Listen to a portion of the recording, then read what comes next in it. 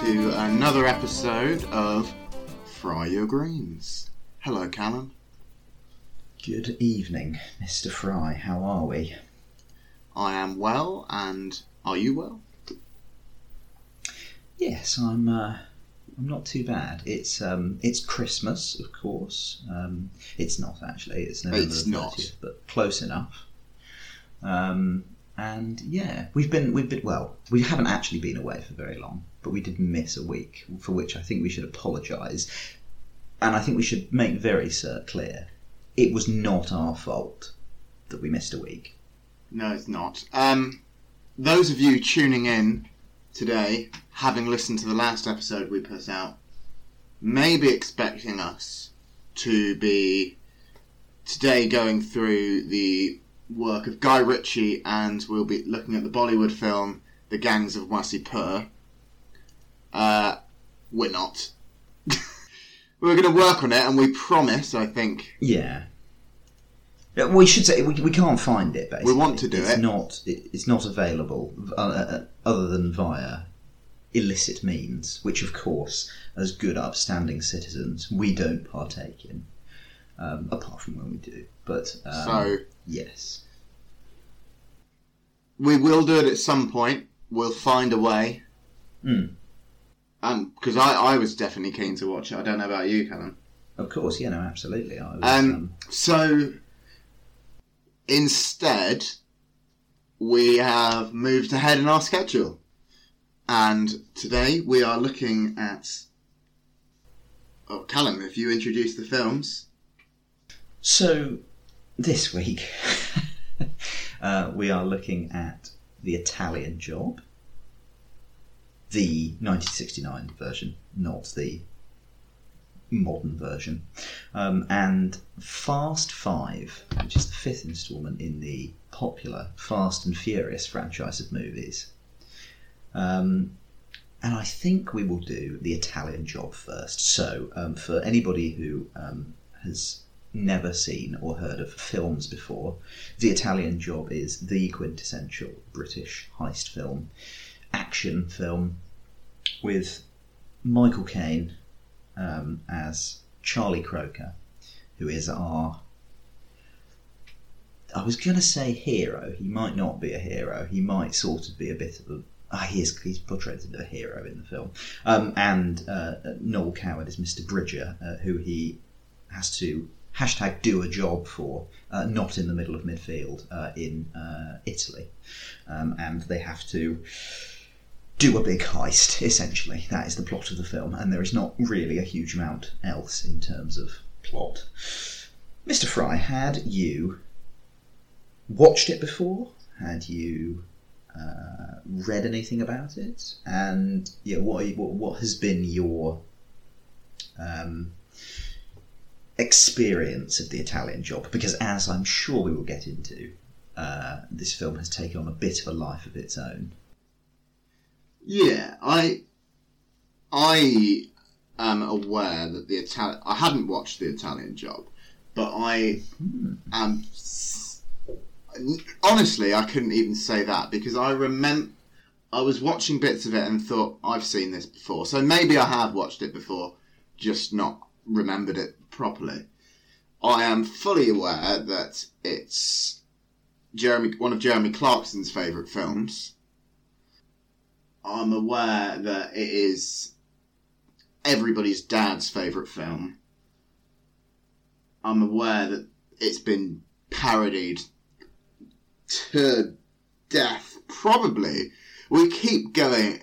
Each week we get onto this, I think, Callum, and we look at films that have been parodied to death. We did The Exorcist, we've done Jaws, and each time I've said, I think this might be one of the most parodied to death film of all time. The Italian Job has certainly got to be up there. Yeah, I think we've picked maybe the sort of 3 or 4 of the most parodied, because they are the most well known, I think. There's... I think there's a Simpsons episode devoted to it entirely, and of course The Simpsons is the kind of cultural touch point for every parody ever, but it certainly goes beyond that. you could argue that there are many parodies of it in modern movies, which I'm sure we'll get on to. But yes. I know it from The Trip as well, with Rob Brydon and Steve Coogan, because you're only supposed to blow the bloody doors off line. I can't do a Michael Caine, so I'm not going to try. I know I did Jaws last week. I did the speech, so I can't do Michael Caine. You did, of course, impersonate Jaws the shark. No, I don't. Although I might slip into a little bit of Michael Caine at some stage. You want to do... I can't really do a good Michael. I don't know. I don't really embarrass myself. You're only supposed to blow the. Only supposed to blow the bloody doors off, Callum. Only supposed to blow the bloody doors off. You went a little bit Vinnie Jones there. If you edit that out, I will be upset with you. I'll beep it out. So I'll put in Michael Caine's exact voice, and they'll go, "Oh, blimey!" That was very good. Managed to do that very well. Do you want me to do a reaction to that? Background and everything. Yeah. Oh wow, that was an amazing impression. You can use that. Yeah, I'll keep reusing. I'll keep clipping that. So yes, I think first things first. Did you enjoy it? Yes. No pretense in that. No, I legitimately enjoyed this film. It's a very blokey film. I think blokey is the word that I can think of. It's more so than even Zulu, which we watched a couple of weeks ago. I think this is very blokey. Lots of very rogue opinions about the Italians being put across. Yeah. The film has a bit of a... I mean, it's basically just quite casual xenophobia running throughout it, which I think was also very pervasive in the other film that we watched. But the sort of mafia connections that apparently are sort of throughout all of Italy, and the slightly caricatured Italian police, and a few offhand comments by Mr. Caine and co. Kind of wraps all of that sort of great British patriotism. Wraps it up very nicely. And the fact that God Save the Queen is basically on a loop. This I found this very strange. Like, very strange. So, the idea that... I don't know if... I presume... Mr. Bridger is kind of portrayed as a sort of, the grand patriot in all of this. And he's doing it for... It's almost made out that he's doing it for Queen and country. But obviously he's not doing it because he's at her, he's staying at the behest of Her Majesty in one of her nice retreats. But yeah, I thought that was a slightly strange dichotomy to put in the film, with the sort of the bloody Italians, but then also they are all kind of criminals. Yeah, what did you think of Michael Caine's character? Because he is, let's be honest, really the only character in the entire story. I mean, Bridger also, I suppose, is sort of another big player, but really it's Michael Caine's film, and he's just sort of running around and shouting at people and doing Michael Caine things for an hour and 40 minutes.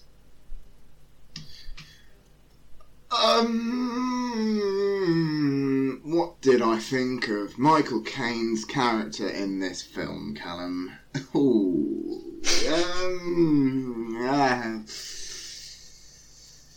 Not much. There wasn't...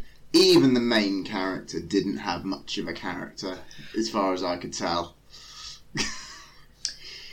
No, that was kind of what I was getting at.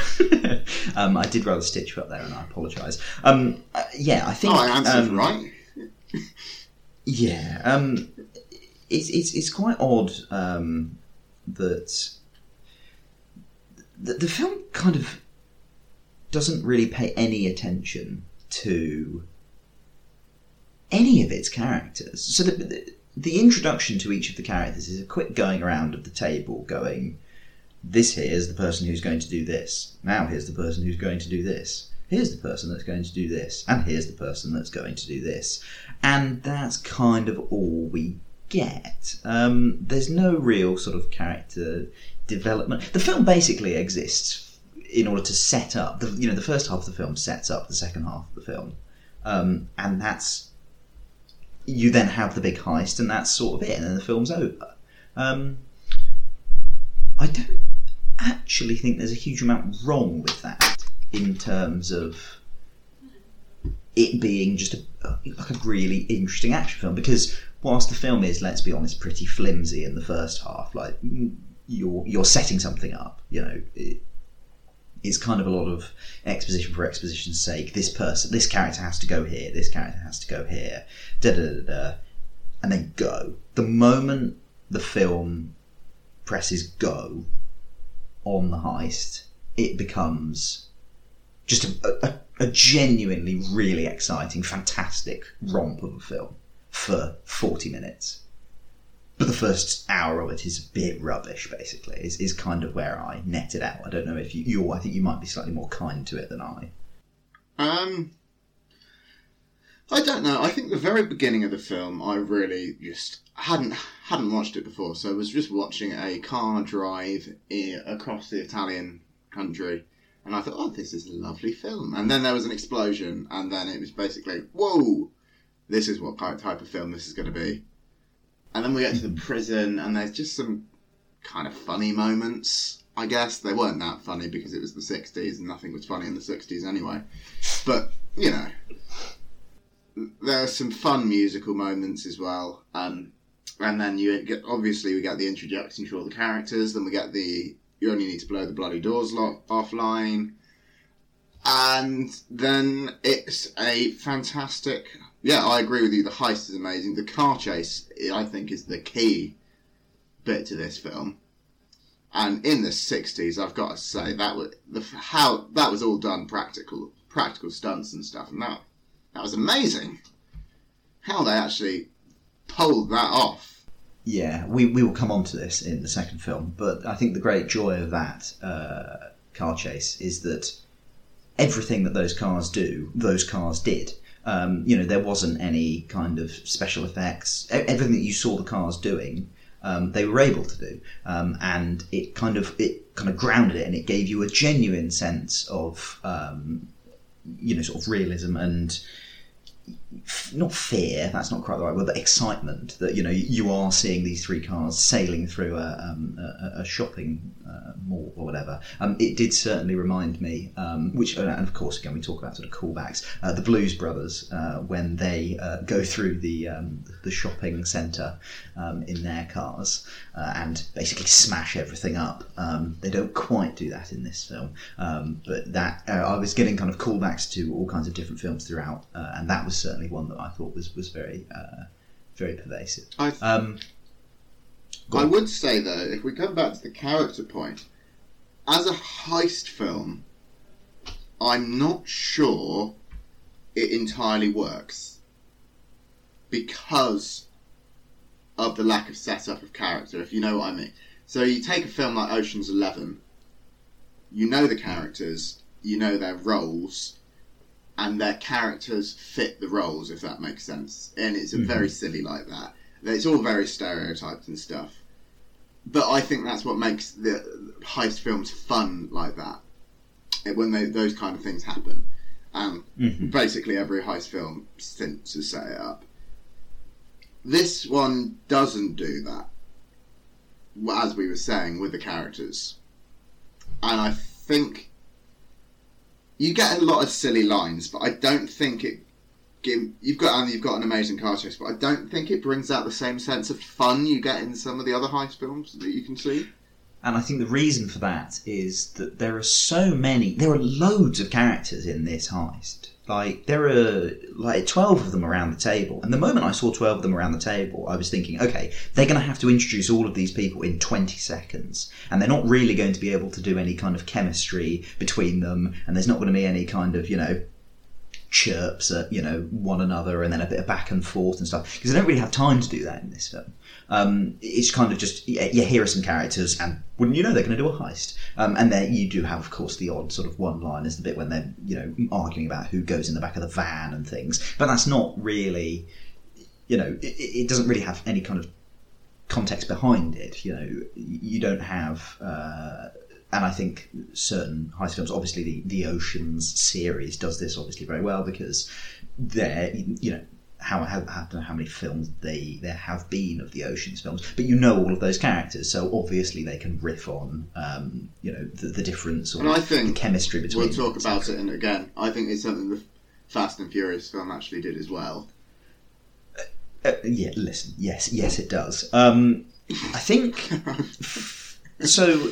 This film, it was kind of, I don't really want to say it's the quintessential heist film, because I really don't think it is. I mean, even back in, you look at sort of, what was the French, Rififi, that was, I think, back in the 50s, that was kind of laid the benchmark, I think, for films, and heist films, rather. And, you see a lot of the Italian Job in other films, but I don't actually think you see that much of the Italian Job in heist films. You see a lot of the Italian Job in any Guy Ritchie film ever. Yeah, definitely. I was thinking, when I was watching it, I was thinking Snatch and stuff like that. Of course, yeah. But I don't think, I'm thinking of sort of modern heist films. You're thinking about sort of American Animals, which is very gritty and quite dark in the end, but also quite funny. That's very similar to kind of Rififi. Widows, which is kind of very actiony sort of heist. The A-Team remake. That wasn't quite where I was. I haven't seen that, actually, so I don't know. It might be an absolute gem of filmmaking, but somehow I doubt that. I think when I was watching it, I was thinking heist film, yes, but more so, I think it was a driving film. Yeah, I would describe it as would you class this film as a romp? A hashtag British romp? I think it kind of... British being the key word. Yes, yeah. We should probably also talk about the Minis, because I don't think there's another film other than perhaps the DeLorean in Back to the Future that is so intrinsically linked with a film. Can you think of any others? The Aston Martin and James Bond. That's a very good call. Course, but yeah, it certainly has that kind of cultural impact and appeal that I think still is kind of ongoing to this day, in terms of you see a Mini and you think of the Italian Job, at least, I think of the Italian Job, and certain people of a certain age think of the Italian Job as well.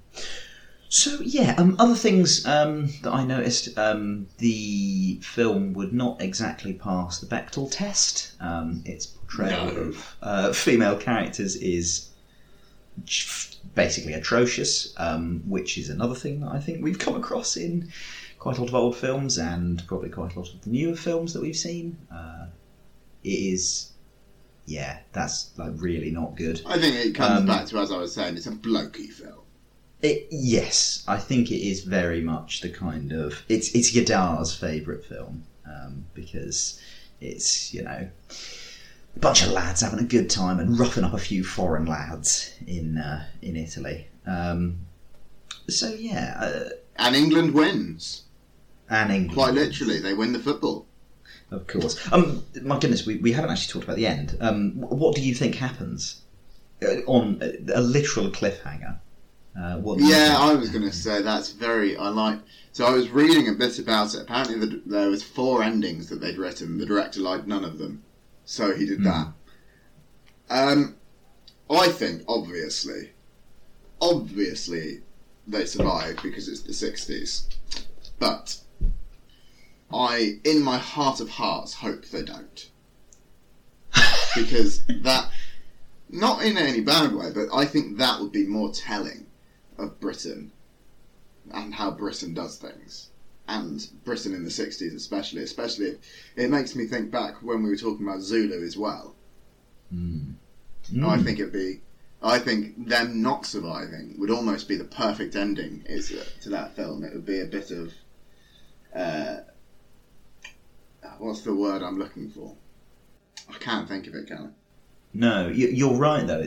Obviously Britain during the 60s was having a kind of I was going to say an empirical crisis. I meant a crisis of empire and identity, and it was basically all falling apart, or it had all fallen apart, and they just kind of hadn't reckoned with it yet.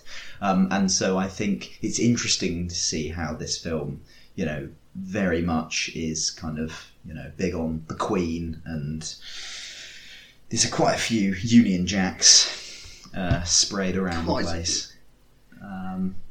It's not quiet in its love for the monarchy. So yeah, are we meant to? This is the question. Are we meant to? Because I don't think Mr. Bridges' character, was he meant to be a sympathetic character? Because I don't think he did. He was. I think his love for the monarchy was something to be mocked, from what I could tell. Or at least that's what I felt the director was trying to get across. I think at the end, when he has his standing ovation, though, I think he's kind of seen as the Grand Master, but he is still in prison. Exactly, he's in prison. Especially if the gold went over the cliff and they all died. It's kind of not ending in a crash, but with a whimper type thing. Like, all of this celebration is going on, but actually the whole thing's failed. Yeah. And I think Bridger is meant to be a point of ridicule, not of admiration, which I think comes back to the same thing I was saying about Zulu. I think a lot of the point of this film has been lost in its love by the Daily Mail types. I think that it's happening again, because I think this film probably is subtly commenting on basically how shit England was in the 60s and early 50s, 60s. And indeed, actually, the reason they go to Italy to rob the bank is because they can't rob in England, because they're concerned about the London Stock Exchange, which is what they talk about at the very beginning of the film. That's a very interesting point. So really, this film is about Britain's reckoning with its fall from empire and fall from grace. That's very good. I'm going to make a less sort of grand and, I suppose, interesting point. Benny Hill as Professor Simon Peach, who's basically, his role is to go around worrying large women in this film, and essentially groping and sexually assaulting them. That didn't age enormously well. No, not a good character. not good at all. Did you ever watch any of the Benny Hill show? No, I didn't. I also thought the character there was a character literally called Camp David, or whatever he was called. Camp Freddy. Yeah, and I don't know why he was called Camp Freddy. Perhaps because he was wearing pink. It doesn't. Yes, that's not the best. But yeah, good. But you enjoy it. I feel as though we. I think it was certainly a cool film. And I think there was a lot more to it than perhaps meets the eye. But at the end of the day, it's a film designed for that 40-minute whatever driving sequence at the end. Of course, and as I say, I think the best heist films, including some of the ones, Rafifi, it's not just about the heist, it's about what happens after the heist. We don't get to see what happens after the heist, because in heist films, basically, it always all goes wrong. We see it go wrong very, very quickly for 2 minutes at the end of the film, and then we don't see it resolved. But, yeah, I do think that we perhaps... And I think I personally perhaps glossed over slightly how good that chase scene is, because it is genuinely I think it's up there with one of the best just general action scenes and sequences in film. Really, like I'm sure at some point Friar Greens will start releasing our top 10 favourite driving scenes and stuff in film, and we'll do top 10 favourite action scenes. That's all to come on the Patreon once you all sign up and once we set it up. Indeed, and once we also need listeners, because of course nobody is listening. Cool. Summing up. Favourite character, Callum? I will go with Lorna, who was the scorned lover of Michael Caine, because I don't think she's treated very well. I'm going to go with Big William. Racing? Hang on, where was the best scene as well? Oh, best scene, of course. I will do the one when when Michael Caine accosts Mr. Bridger when he's in the toilet, because that did make me laugh. I'm going to go with the very bit at the end when the Self-Preservation Society starts playing. That's fun. And they're all singing along. Apparently Michael Caine actually sung along in that bit, which I thought was... He was in the choir singing, which I quite liked. A lovely singing voice. I wonder if Mr. Caine's got a by Quincy Jones, that song, by the way, Callum. There you go. And his author, really? Of course. Yeah. He did the soundtrack to that film. Hang on. What, the Quincy Jones? Yeah. He did the soundtrack. Oh my goodness. Blimey, I did not know that. That's fantastic. Well, there we go. Fantastic. Rating? I will go with 6.8. Okay, I'm going to go with a 6. That's fine. I give it a lot of credit for basically spawning, all car chase scenes, both good and bad. It did launch cinema forward. I think that action sequence. And hang on, I need to do a damn. That would have been a really good segue. I was going to say, and without that film, we wouldn't have the film that we're going to do next.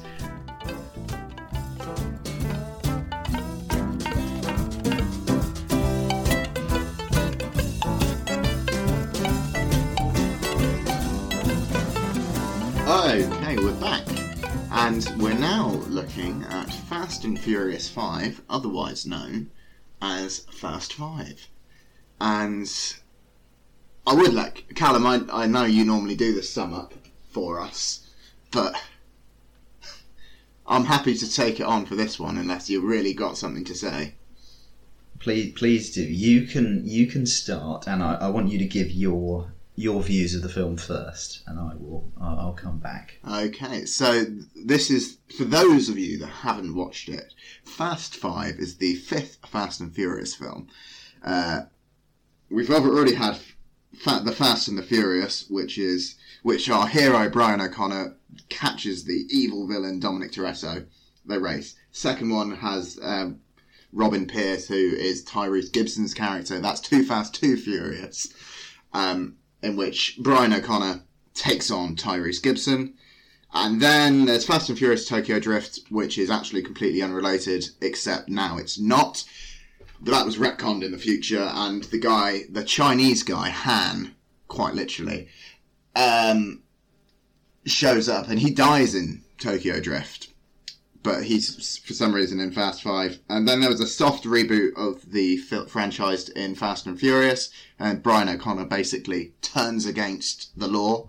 Special Agent Brian O'Connor. And then we have Fast 5, in which the Dominic Toretto is hiding in Brazil, and they do... Brian O'Connor and Mia Toretto, who is Dominic Toretto's sister, is also hiding in Brazil, and they meet up after doing a job on a train where they get some cars, and then stuff happens. Dwayne The Rock Johnson tries to chase them down, and then by the end of the film they are driving through the streets of Brazil with a giant Volt strapped to the back of 2 Volkswagens. We should have probably warned for spoilers, but yes, that is roughly a sum up. I felt like a bit of the background of the Fast and Furious films was necessary. Necessary for me as well, even having watched the fifth one. Had you watched any of the Fast and Furious films before, Callum? No. This was my first foray into the Fast and or Furious franchise, because I thought that it would be just sort of smashy bashy, ooh, aren't cars good and they go fast nonsense, and I was delighted, of course, to find a really interesting sort of neo-noir chiller, which is I think what this film is, Adam. Do you want to give your sort of initial thoughts on it? So, it might not have surprised you to know, Callum, but I had prior experience with this film and the Fast and Furious franchise in general. I watched The Fast and the Furious on a bootleg DVD at a mate's house when I was 11. And since then, I'd watched Too Fast and Too Furious. I'd owned Tokyo Drift on DVD, despite it being awful. And then had seen the remainder of the Fast and Furious films in the cinema. So... all of them? Yeah. Up to The Fate of the Furious, which I've not seen yet. But I've watched up to Furious 7 in the cinema, Callum. I would go into this, I will warn all the listeners that the Fast and Furious films are a little bit of a guilty pleasure of mine. I do really like these films, and I think that's going to tinge my view. Yes. So, listen, you've talked there all about the franchise. What did you think of this film? Why did you like it? This film is my favourite in the franchise. Because, so, Fast and Furious, which was the one before this, was kind of like a soft reboot of it. But then this basically changed the entire dynamic of the films. It took all the characters that you knew from the other films and just started doing heists out of nowhere. Like this, before this, it wasn't a heist franchise, and then after it was. It's a complete reboot of the franchise. And this film particularly is just... it's got a lot of very good, very flashy action set pieces, which I really enjoyed. It's got a lot of dumb one-liners. It's got a lot of Fast and Furious nonsense in it. I don't know if this is... I can't remember if it chucked out the line, I ain't got friends, I got family. But there's a lot of those vibes in there. And there's obviously the immortal, we aren't in America. We are in Brazil.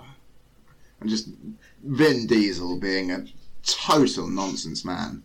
But I love that, and I love that they added Dwayne "The Rock" Johnson into it, who is just very funny in every film he's in, unintentionally or otherwise. I am babbling on about it like this because I do genuinely just enjoy it for what it is. And I think it's... whereas we talked about the Meg last week as not knowing really what it's about, what type of action film it wants to be, whether it wants to be a cheesy one or whether it wants to be a really serious one or whether it wants to just be whatever. I think the Fast and Furious films know what they want to be. And I think that this film specifically knows what it is. And it doesn't have any pretense about it. It's not pretending to be anything more, but it's not pretending to be anything less either. And I think for that, it's to be admired. Well, a counterpoint, no, it isn't.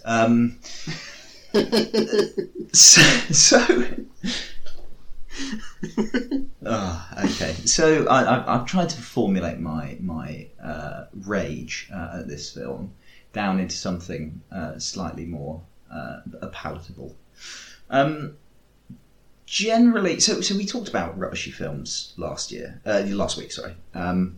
Last year. And about I know.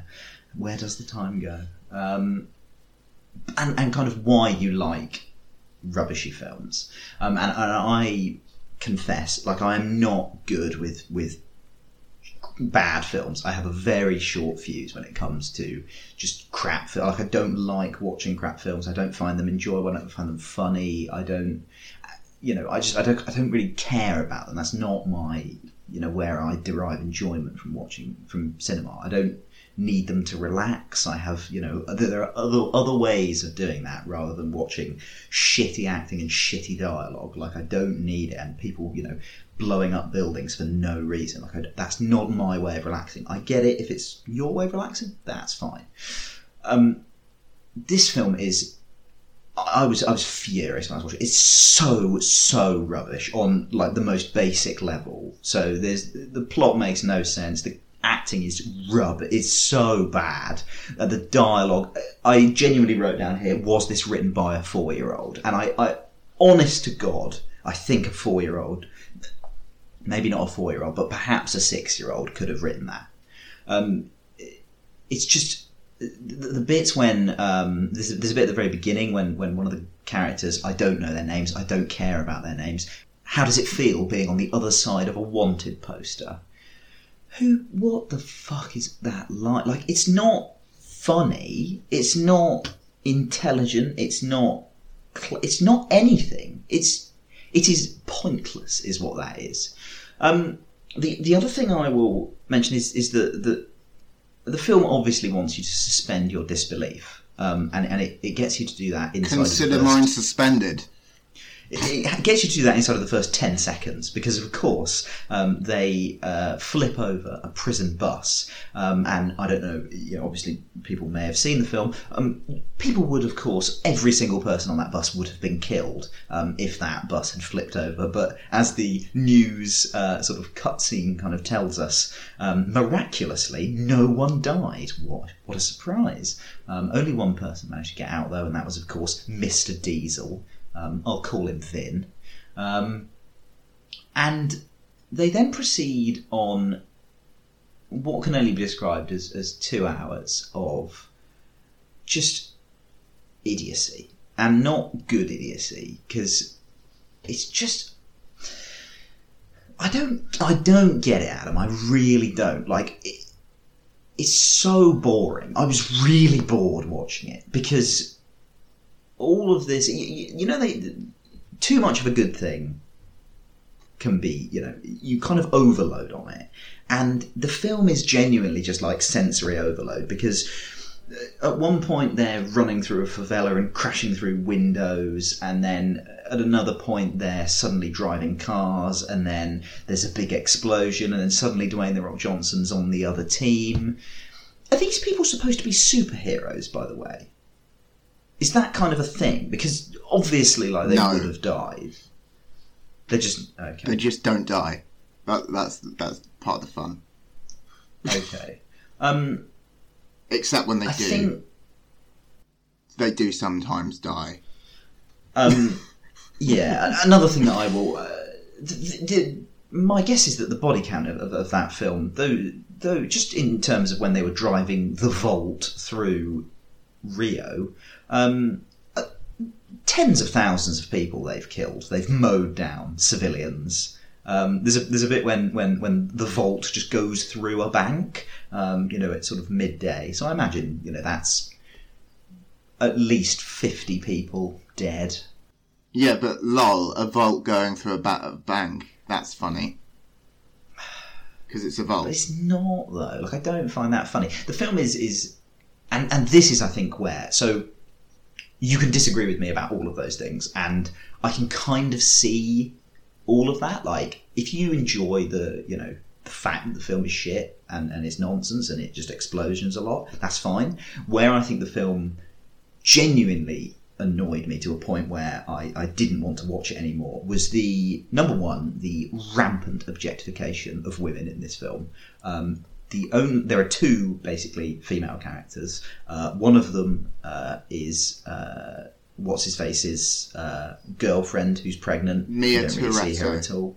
Yeah, we don't really see her at all. And the other one is Gal Gadot, who is genuinely, she has to be groped and objectified in order for the plot to progress. That's the only thing. There's also the lady policeman. There was also the lady policeman, of course. I apologise. There's three. And they talk to each other. They do, but about men, so it doesn't pass the Bechdel test.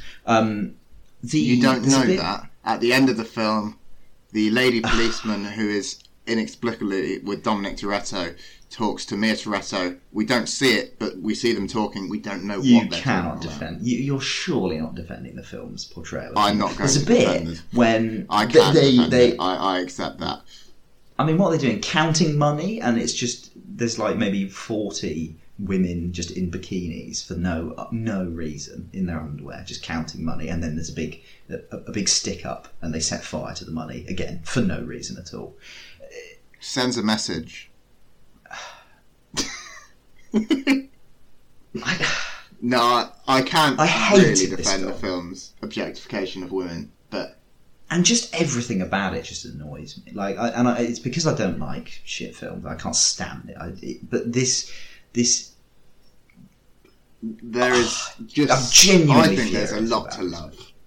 I think, like the bit where Dwayne "The Rock" Johnson's lying on the floor, injured to the last, in inside enemy territory, and then Vin Diesel swoops in with O'Connor and a man called Vince, and then Vin Diesel's arm, glistening in sweat, reaches down, and then Dwayne "The Rock" Johnson's rather muscly arm launches back up, and he takes the hand, also a lot of sweat on his arm, and you can see the muscles rippling, Callum. And I think that is what this film's about. It's about comradeship.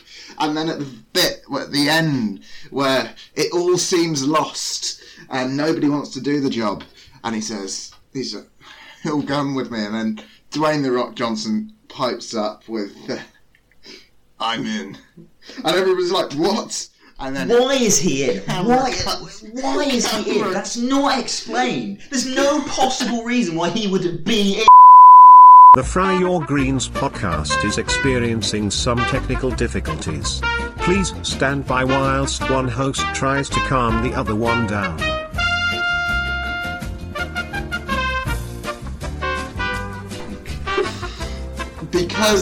Because it's not robbing a bank, it's robbing a police station, which is controlled by Reyes, the Brazilian gangster who killed Dwayne "The Rock" Johnson's team. I'll ride with you, Toretto. And that is my review of this film, Callum. That is my cold, hard review of this film. I'll ride with you, Toretto. I've started shouting now, and the levels are going to be all thrown off. I will ride with you, Toretto. My review of this film is just... I don't care. I've suspended my disbelief, and I'm just going to sit back and enjoy what is essentially a dumb 2 hours. And that is what this film is for, and that's what this film succeeds at, and it's what other bad films, in quotation marks, don't succeed at. No, well, perhaps. The other thing that I want to touch on is and this is another thing that is, I think, genuinely bad about the film, not just kind of artificially bad, the kind of xenophobia that is very prevalent throughout the film. Again, why is that in there? Why... I imagine that the Rio Tourist Board are probably not best pleased about essentially everybody in Brazil. Well, they're all of the cops are corrupt, and there are gangs on the loose, and they're running around favelas killing people. I know that is an issue, but all they're doing, you're kind of reinforcing it. What was that story about Italy? All the cops were corrupt in Italy, an Italian job. Well, I know, and we pointed out that the xenophobia there as well. It's a ridiculous portrayal. Basically, the film is fine if you're 10. That's genuinely what I came at. Mentally, I know I was one 10-year-old, and I think he would really enjoy this film because he wouldn't care that there's no plot or whatever, because he doesn't really have a concept of that, and instead he likes things being blown up and people running around a lot. The other thing I think as well is that the film kind of breaks a lot of its own rules. So if the film was entirely without rules, why the fuck didn't they just drive in and try and pull the vault out in the first place? But then, there's this kind of, at the very beginning when they're trying to get the Vault out, it seems to take all of the car's power. Whereas then when it's, sailing through buildings and things, it's kind of bouncing around like a tennis ball. And then at the end, it suddenly becomes very heavy again. And I know you've got to suspend all of your disbelief because it doesn't matter. And I know I'm just screaming to avoid it and I already feel stupid about making that point. But it just doesn't make sense. And it's stupid. And there's no need for it not to make sense. Because if you're going to do that, go all out. I don't know. Listen, it's not for me, Clive. No, I know. This is absolutely not my film. It pushed all of my buttons in completely the wrong way. Yeah. Comparing it to the Italian... Were there any redeeming features in your eyes, Callum? No. There must be. You have to find one. Otherwise, you have to accept that you gave 2 hours of your life for essentially nothing. You must have found... It spawned... So, and this is the other thing as well. So, Dwayne "The Rock" Johnson, Mr. The Rock, he was in Jumanji, which you have seen, correct? Yes, I have. Jumanji, I would class as a bit of a silly action film, but that's a good film because it's funny. Like at the very bare minimum, these films need to be funny. That film is not funny in any way. And so basically, what I was going to say is, I imagine this film kind of spawned or moved Mr. The Rock onto sort of greater heights, and he was then able to do Jumanji. And he was also in that wrestling one, Fighting With My Family, which is also very good, actually, with Florence Pugh, and I think Nick Frost Nick Frost wrote it, I think. And listen, I know nothing about wrestling, but that's actually quite funny and good, again. And those are the kind of films that I think... I wouldn't class them as like great films. Jumanji is like, it's not a great film, but it's a decent 2 hours. It makes me laugh. There's action where necessary. This film just absolutely ODs on its own action within the first 2 minutes. There's too much of it. It loses all of its just... Oh, look, another thing's blown up. Oh, okay. Oh, he's jumping out the window. Of course he is. Now there's a person here that I don't care about. And the music as well. The scoring is dreadful. It really ended on intrusive. Danzo Karuda, which is an amazing song. I'm sorry, but it knows what it's about. The effects, though, and again, this is where I come back to a fucking 10-year-old would have made this film. The bit when, there's a bit when Mr. Vin pushes the guy up against a wall, and the score goes da da da, as if it's like sort of, oh my god, we've got to figure out exactly what's going on here. The music, we've got to do something. Shocking film. I fucking hated this film, and I'm upset that you've made me sit through that. I didn't think... How do you find it as a pairing with The Italian Job, Callum? So The Italian Job is kind of...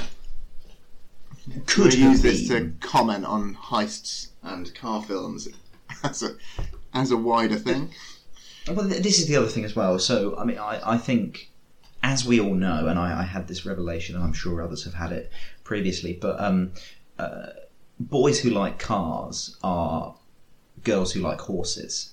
They are the same person, but obviously, different gender. And like horse girls, car boys are utterly fucking insufferable, and I hate them. And there's a kind of weird sort of fetishization with a car, which I don't get. Both of the films kind of use cars, but in very, very different ways. The Italian Job uses them, as proper stunts, and you get a very kind of gritty, kind of real aspect of what a car can do. Whereas, of course, in Fast 5, cars are just sailing around the place doing things that cars obviously can't do. Again, deliberately, I know. But I just found that really stupid. In terms of heist films, I don't think either of these films are particularly good heist films. I don't know, I've mentioned it previously, but American Animals is genuinely one of the best films that I've watched in recent years. And that is about four university students in America. And they try and heist a painting. And it's fabulous. Like it's really, really good because it's funny when it needs to be, and it's very dark when it needs to be, and it really establishes all of the characters excellently. It develops the characters as it goes through. You see the heist. I won't spoil it, but as in most heist films, things don't go quite according to plan, and they really don't go according to plan in American Animals. And I think that's kind of what I want from a heist film. I don't want stupid heist films, because I think the moment you make a heist film really stupid, I start asking questions like, well, why didn't they just fire lots of rockets at the police station? Because of course the vault was going to be intact, and you start just kind of the moment the film has no rules, you kind of lose any suspense. Well, they have to use cars because it's a Fast and Furious film. Of course. Yeah, I was about to say you've gone down in my estimations for liking that, but you knew I did. Again, you knew I did when we started. Certain things in that film are forgivable. The hideous sexism and xenophobia, I will. It's like a Michael Bay film. It's terrible. It's actively really bad. Yeah, I don't think I have anything else to say on it. Oh, I've been shouting as well. The levels on my recording are going to be an absolute nightmare to deal with. I apologise. Favourite character, Callum? Oh, none of them. They were all awful. This is the other thing. I didn't even get to this.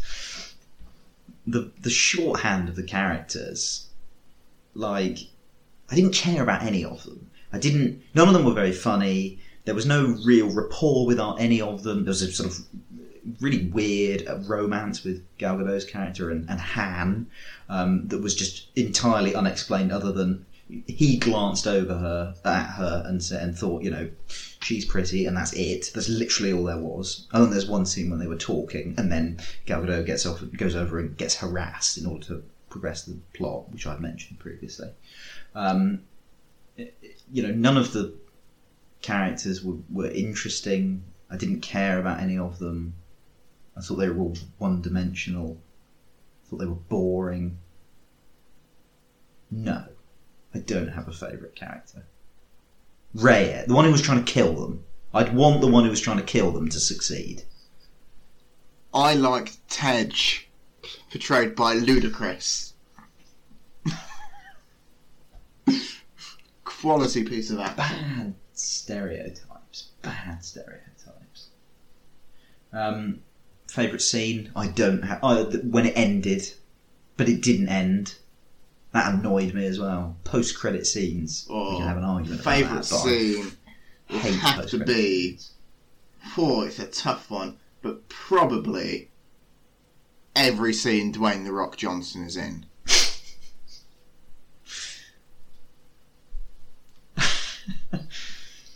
Do you want to be any more specific? What a man.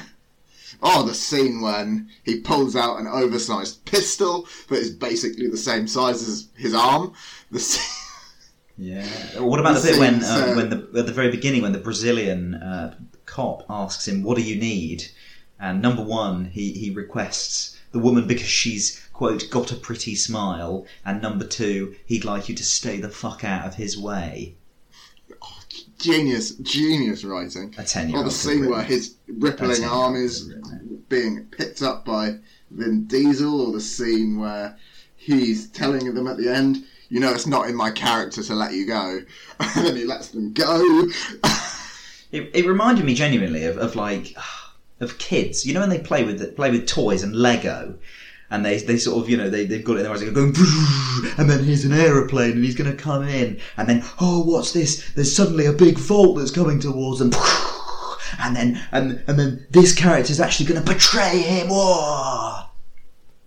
It's genius. Right. And obviously the scene at the end where they open the vault and Dwayne "The Rock" Johnson just smiles and shakes his head and, you kids, you got the better of me this time, but don't worry, I'll be back. And he does come back, and I'm going to tell you, Callum, if we ever watch Furious 7 on this pod, my favourite scene in that is the scene where Dwayne "The Rock" Johnson flexes a cast off his arm.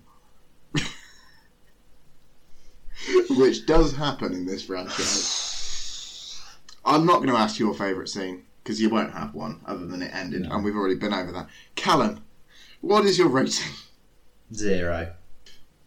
I'm going to give it a 5. I wish it was never made. It's just... And the fact that there's so many of them. A hideous commercial series. It was everything I thought it would be in the worst way possible. It was... And more. And more.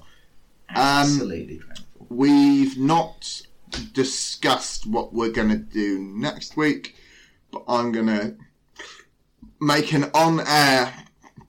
Yeah, I'm going to make an on-air apology to you as well, and I'm going to say next week I'm looking through our little list, and next week we are going to move on to some rom-coms, and we're going to do Some Like It Hot and Silver Linings Playbook. Oh, okay. That's an interesting... hey, that's a good pairing, that is. Yeah, it is. I like that. In the meantime, it's goodbye from Callum. Goodbye. And it's goodbye from Mr. Fry. Goodbye. Follow us on Twitter at FryOrGreens. Oh, yeah. I think we have a YouTube now with nothing on it, but we have it, so subscribe to that. There we go. Excellent. And we've got our email, obviously, that I've not checked. I don't know about you, Callum. No, I don't think the dear listener knows what the email address is. What is the email address? It's well, you should know. It's fryyourgreens@gmail.com. There we go. Fantastic. Goodbye, everybody. Goodbye.